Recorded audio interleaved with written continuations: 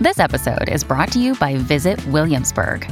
In Williamsburg, Virginia, there's never too much of a good thing. Whether you're a foodie, a golfer, a history buff, a shopaholic, an outdoor enthusiast, or a thrill seeker, you'll find what you came for here and more. So ask yourself, what is it you want?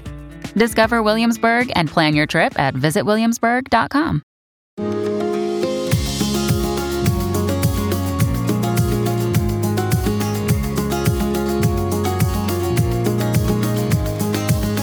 You are listening to the Thoughts from a Page podcast, which is a member of the Evergreen Podcasts Network. My name is Cindy Burnett, and I love to talk about books with anyone and everyone.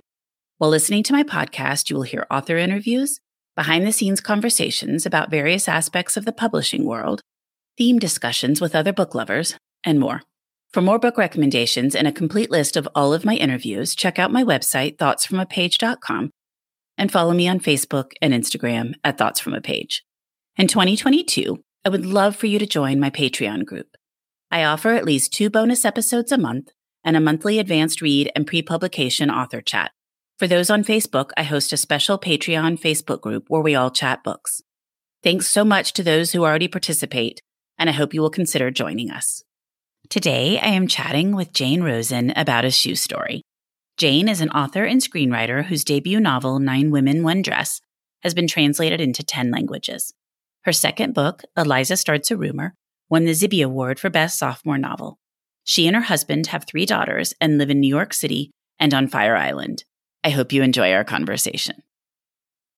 When you need mealtime inspiration, it's worth shopping Kroger, where you'll find over 30,000 mouth-watering choices that excite your inner foodie. And no matter what tasty choice you make, you'll enjoy our everyday low prices, plus extra ways to save, like digital coupons worth over $600 each week. You can also save up to $1 off per gallon at the pump with fuel points. More savings and more inspiring flavors make shopping Kroger worth it every time. Kroger, fresh for everyone. Fuel restrictions apply. Welcome, Jane. How are you today? I'm well. How are you, Cindy? I am well as well, and I'm so glad you're here because I loved A Shoe Story, and I cannot wait to chat all about it. Thank you. Well, as we start out, why don't you give me a quick synopsis of A Shoe Story for those that won't have read it yet? Well, I would give my normal synopsis, but yesterday I got the most delicious review from this place called Everything Zoomer. So I'm just going to read to you. The reviewer wrote, "This charmer unexpectedly disarmed my baseline cynicism as Esme dog sits for a high-powered woman with a carry-worthy walk-in closet. Each chapter takes her on an excursion around New York in a different pair of designer shoes. Underneath the author's fabulous description of fabulous footwear is a heartwarming story about second chances at life and love brought about by the unlikely cross-generational friendship between Esme, whose promising career was derailed by years of caring for her father, and a nonagenarian, Cy, the locally famous founder of a legendary New York deli." That is a wonderful review. I know. I love it. Well, I love that too. Well, this is a very personal story for you. A number of the things in the book are things you pulled from your own life, correct? It is correct, yes. Well, can we talk a little bit about that? Well, the main thing that I pulled is the story of Cy, who is a combination of a man I know from Fire Island named Sol Zabar, who is the owner of Zabar's, the legendary food market on the Upper West Side of New York. But the real personal part of it is that the character is also based on my dad, his story about going through World War II, and his story about meeting my mother. So his actual personality, Cy, in the book is not based on my dad, but his journey is. And my dad passed away when I was 11. So tracing this journey, especially the journey of a young kid, 17 years old, who signed up for the Coast Guard and actually invaded Normandy, was just beyond thrilling and just really moving and made me feel closer to him because it's not anything we ever discussed. I mean, men don't really discuss war to begin with. And as I said, I was 11 when he passed. So it was just a great experience for me.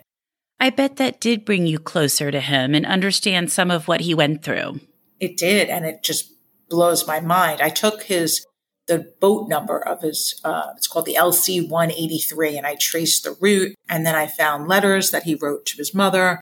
And I even took some of the exact words, in the book, came right from the letters. And just, when you write something, you picture how it's going in your mind. And to just be in his shoes so much while I was writing this was pretty remarkable. I bet it was. And I loved your story about the other individual, Saul, that also shows up in Cy's personality. My mother died last year, and my father has been particularly lonely, and both my sister and I live here, and our families live here. So we see him daily, and he's still lonely. And I've thought so much about these poor souls who don't have family nearby and who are on their own and don't have anything to fill their days. And I guess I just really loved Cy as I was reading your book. And I love the story between Esme and Cy because I do think there is chronic loneliness for older people. There is. And for years, my children and I volunteered for an organization called DeRote.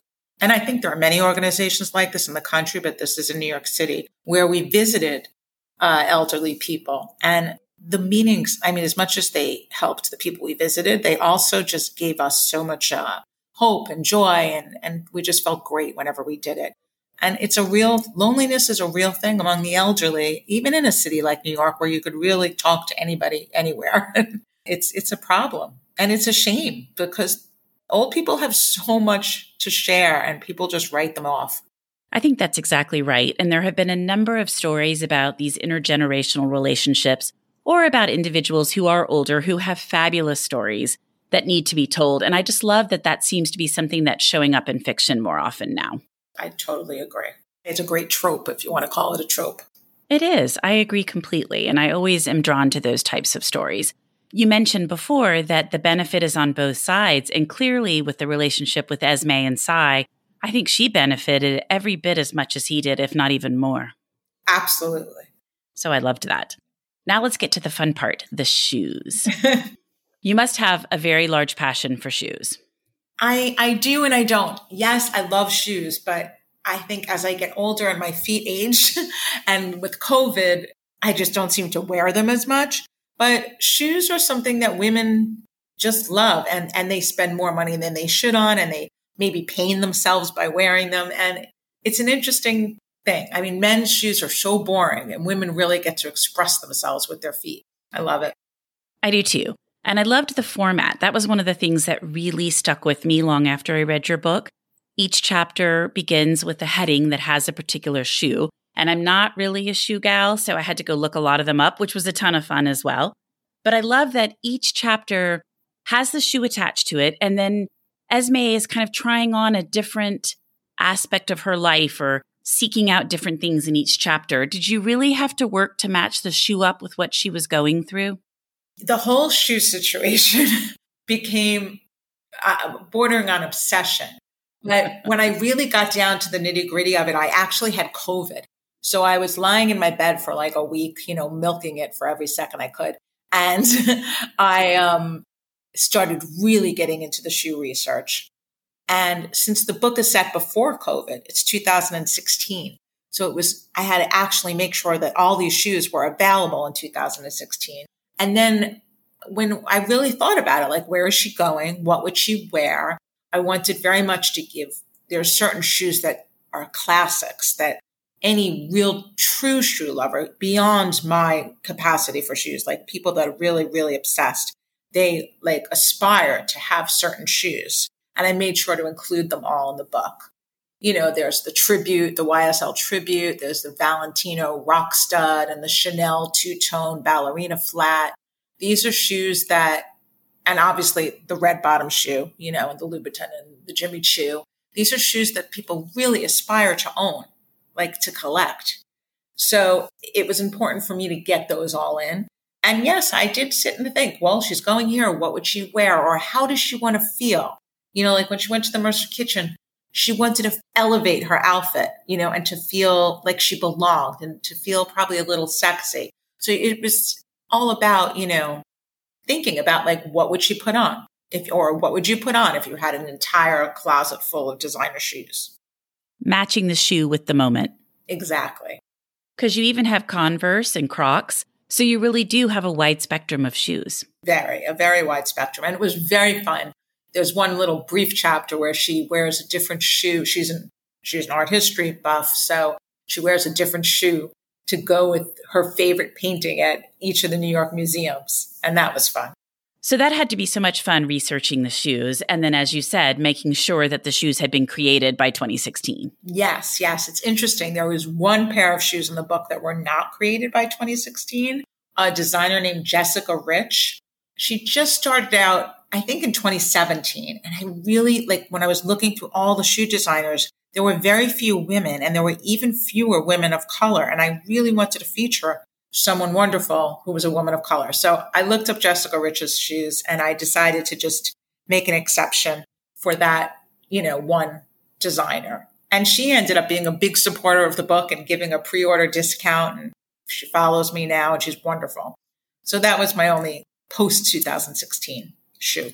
And I think people do that all the time. I mean, you see that a lot in historical fiction where the timeline will be shifted a little bit, or something would have happened in 1940, but they have it happen in 1938 for purposes of the story. So certainly moving a shoe up a little bit is not going to cause a lot of drama.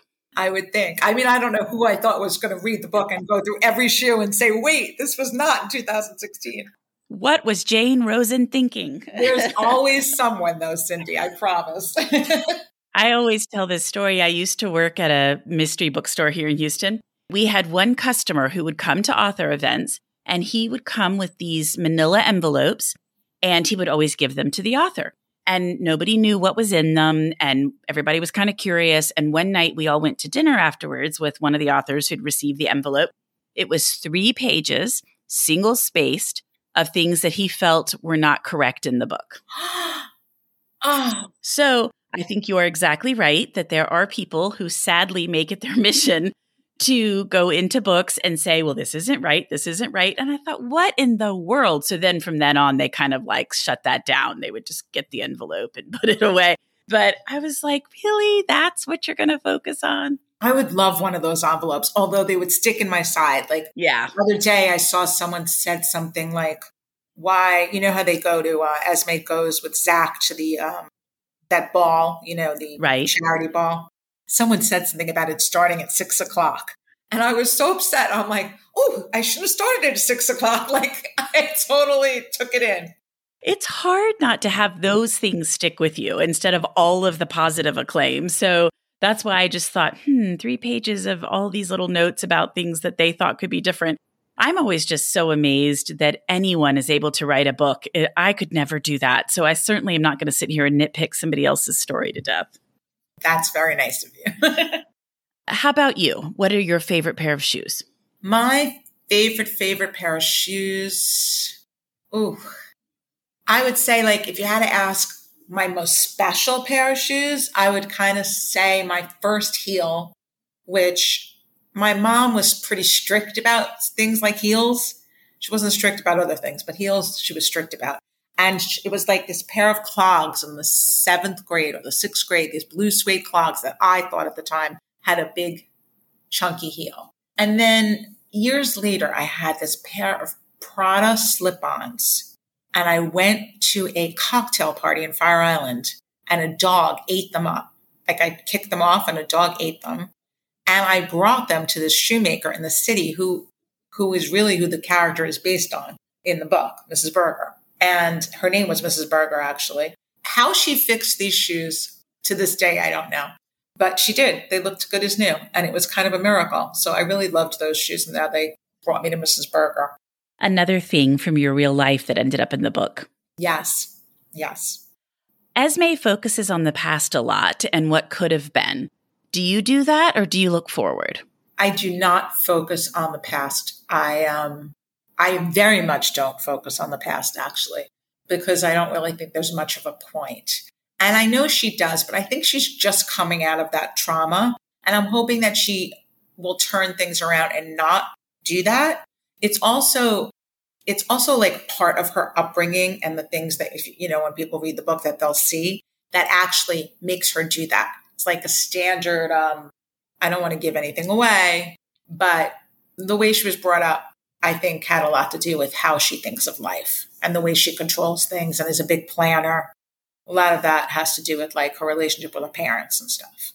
I think that's exactly right. I think we all have those souvenirs or scars or whatever we want to call them from the way our family handled things. As the story progresses, she understands that she has to come to terms with certain things, again, no spoilers, and starts to look forward more. But I think it's an interesting idea, and I think that a lot of people do that. A lot of people look back and think if just this one thing had gone differently, or if I had done something different at this time period. And I always try to tell my kids when they're moving forward and things maybe don't go the exact way they want it to, that eventually they're going to be so glad that that thing didn't go the way they wanted it to, that things work out like they should, and you just have to give it time. Yes. I mean, who's to say what path is better? You don't really know, right? And I think with Esme, I think she really had to learn to just look forward. And I think she was trying to reconcile what she had wanted to happen with what did happen. And sometimes it's hard to let go. And so once she was able, with Sai's help and some of the other people she met, to really look forward and realize I can't keep worrying about what didn't happen. I need to make my own life going forward. Yes. And I find, I mean, we all have friends or family members that really do dwell on what could have been in the past. And my advice is always, it's just useless. Just keep going. I loved The Midnight Library by Matt Haig. Did you read that book? I didn't. It's on my TBR along with so many other wonderful books. Well, to me, it's the perfect example of that because in a very small nutshell, she looks back on all these different things that she regrets. And each time she's able to go into a life where that one thing was still existing or she could change it the way she wanted. And then everything else is all wonky, or somebody that she loved very much is no longer there, or her sister, they're no longer close. And so I think it's a really great way to look at that. If you looked back and wished a particular choice you made had gone differently, who knows whatever else would also have changed. And that if you like your life and most of what's in it, then you would have probably given up a lot of that if you'd gone in a different direction. Interesting. Oh, and now I really want to read it. That sounds great. It is great. But it made me think a lot of your book as well when she's looking back, because I was like, oh, no, look forward. You don't want to worry about these things. But she does get there. And again, no spoilers. Yeah, she gets there within 28 days. Yeah, exactly. She has a very limited window. Did you always know how it was going to end and how you would get there? Or do you write as you go?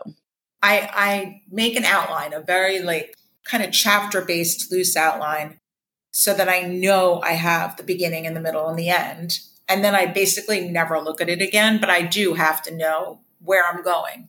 How I get there might be a little different and it may change a lot along the way, but I need to have everything kind of spelled out for me just to know that it's, it has an end. I mean, imagine if you get to the middle and you're like, I have no idea where this is going. No, absolutely. And it's amazing to me that some people can do that. And there's such a wide range. There are people who will literally outline the entire book. There are people who will do what you say, give it kind of a structure. And then there are some people who just sit down and write. I would have the hardest time sitting down and writing. I would need to have it all mapped out. Yeah. I mean, I'm not one of those people that looks at the outline again. I really don't. And I kind of do just sit down and write, but I know it's there, Absolutely. And you've given thought to the beginning, the middle, and the end. Very much so. So who was the hardest character to write and who was the easiest? I think that Esme was the hardest character to write because I had to make her, multidimensional in a different way than I would with Sai. Sai has his shtick, and Esme, there's just so many layers to everything she's gone through. And I wanted to give her the full picture. So I'd say Esme. I think that Zach and Liam, yes, I had to give them characteristics that differentiated themselves to, each other. But basically, Esme is more, complicated. As you're writing, do your characters speak to you, or do you just write what you think they're going to say? So many times authors will say to me, they told me what I needed to write about them. No one speaks to me, but a little strange. But no, I do feel very close to my characters. When I'm writing, I definitely feel like I know them and they're a part of my life. There are many, many times when I'm writing where something comes back later on that is so perfect that you can't believe that you didn't plan it out. And that amazes me. And I don't even know where those little tidbits come from.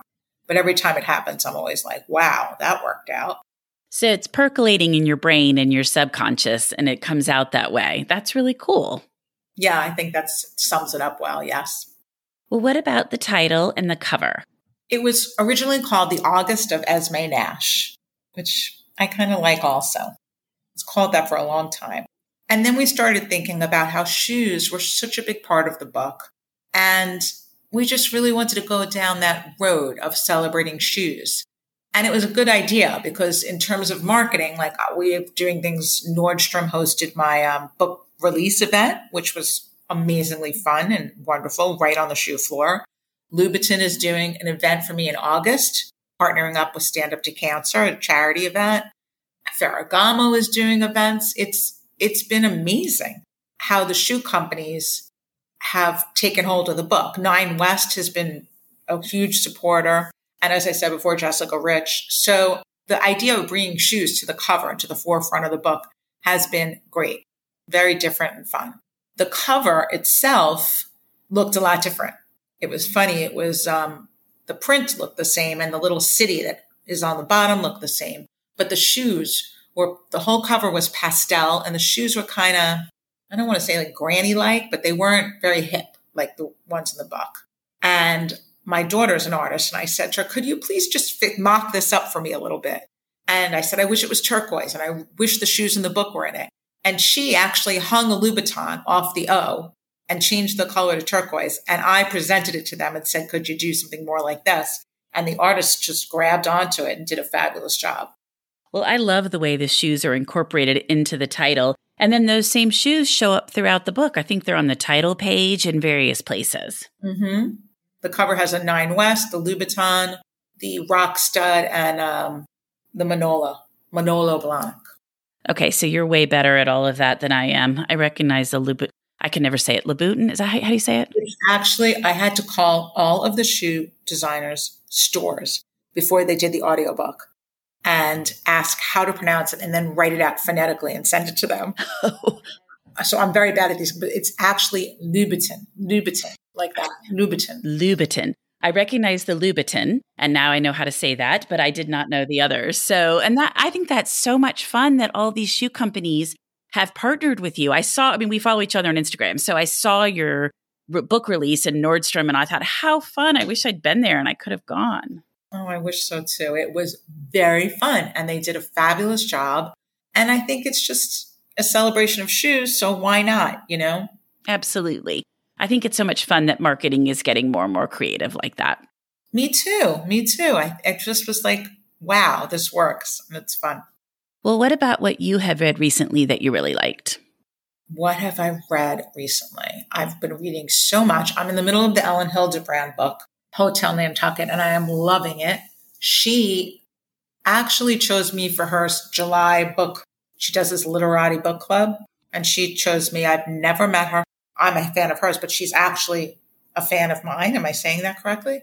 Yeah, you are. And she's the blurb on your book cover, because it says, count me as Jane L. Rosen's biggest fan. Yes. And I just adore her. And I've never met her, but she just took to me. Last year, I was in the Post for Eliza Starts a Rumor, or maybe it was 2 years ago already. Who knows? With COVID, everything just blurs. I was thrown out of this Upper East Side mothers group that was going to do a book club with me. And the moderator, Eliza Starts a Rumor was about a mom's group. And the moderator of this Upper East Side group tossed me from the group. Yes, she didn't like the way the Upper East Side moms were portrayed in the book. Okay, that's hilarious. Hilarious, right? So I go on one day, already 80 women had signed up and bought the book through this group. And I go on to write something and where am I? I can't get in. What's going on here? I reach out to the woman. Cindy, she is mad. She's angry. She's everything you could think of. And suddenly she's like, we're not doing it. You're out. And it ended up on page 6 in the Post. Okay, that is the greatest story. That is hilarious. I can't believe she booted you and didn't even tell you she booted you. Because then, of course, you're going to reach out to her and be like, why can't I get in anymore? Okay, that's so funny. And then it ended up on page 6. You're like, thank you. And then, of course, probably it sold a bunch more of your books. Exactly. And a bunch of authors, reached out after that. Like, I can't believe what happened to you. Send me your book, which was great because during COVID, it was quite hard to sell books. It was my second book and people didn't really know of me. My first book was 4 years before that. And it was very helpful. And they asked me for a quote in the post. And I said something about, if you can't joke about, Hermes bags on the Upper East Side, where can you, or something. Okay, I love that story. And I have read 9 Women, One Dress, and I loved it. I have not read Eliza Starts a Rumor, but clearly I need to because it caused a lot of drama. It's a good one. It's much different than 9 Women and Shoe Story. Okay, that's a great story. So what else have you read recently that you really liked? What have I read? I just started Meant to Be Mine by Hannah Orenstein, which seems like it's going to be great. My next up is In Her Boots by KJ Dell, the woman who wrote the Chicken Sisters. Yes. Yes, I'm looking forward to that. What else? I just read Celeste Ng's first book. I'd never read that before and I loved it. And I'm just reading constantly. I wish I could just go into a bubble somewhere and read everything that I want to read because there's just so much. That's what happens with me too. And they just pile up everywhere. And I think, all 8 of these books should be my next read. It's hard. There's just so many good books out there. Yes, you should start throwing darts or something and just see where it lands. Exactly. I'm a huge mood reader, so that does help me a little bit because sometimes I'm in the mood for a thriller and sometimes I want something lighter and sometimes I want something darker. So that does help me narrow a bit sometimes. It's nice for me right now because I'm not researching anything. When I'm researching, I have to I get full on into reading books about the subject and watching movies about the subject, but now I'm just kind of reading whatever I want. Which has to be nice. Yes. I did just get asked to blurb a new book that looks great. So that's going to have to cut off everything else. Do you enjoy getting asked to blurb? I do, except that I never say no because I remember how hard it was when I wrote my first book to get people to blurb when you're just an unknown. So sometimes I, overcommit. That has to be hard, but it definitely seems like blurbs are still a very large part of the publishing process. So that's nice that you are willing to put your time into it. Yeah, I am. I mean, because women supporting women, it's important. It absolutely is. Well, this has been delightful, and I have loved talking to you, and I loved your book, and I can't wait for everybody else to read A Shoe Story as well. Thank you, Cindy. I hope everyone does, and I hope everyone enjoys it.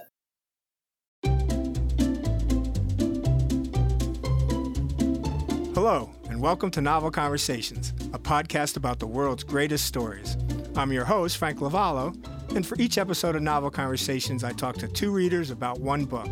And together, we summarize the story for you. We introduce you to the characters, we tell you what happens to them, and we read from the book along the way. So if you love hearing a good story, you're in the right place. Our 9th season is coming this fall. Tune in to hear from some of the all-time great authors, Charles Dickens, Jules Verne, F. Scott Fitzgerald, and more. Subscribe to Novel Conversations wherever you listen to podcasts.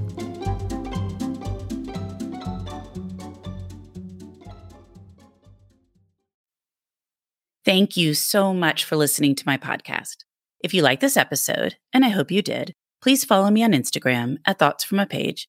Consider joining my Patreon group to access bonus content and support the podcast. Tell all of your friends about the show and rate it or subscribe to it wherever you listen to your podcasts. I would really appreciate it. The book discussed in this episode can be purchased at my bookshop storefront, and the link is in the show notes. I hope you'll tune in next time.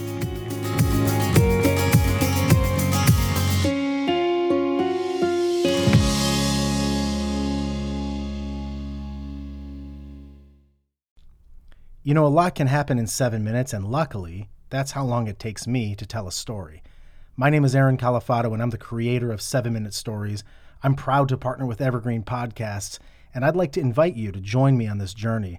I'm going to take you on some crazy roller coaster rides using my unique extemporaneous storytelling style, and together, we're going to try to make sense of the world, all through the art of storytelling, and all in approximately 7 minutes.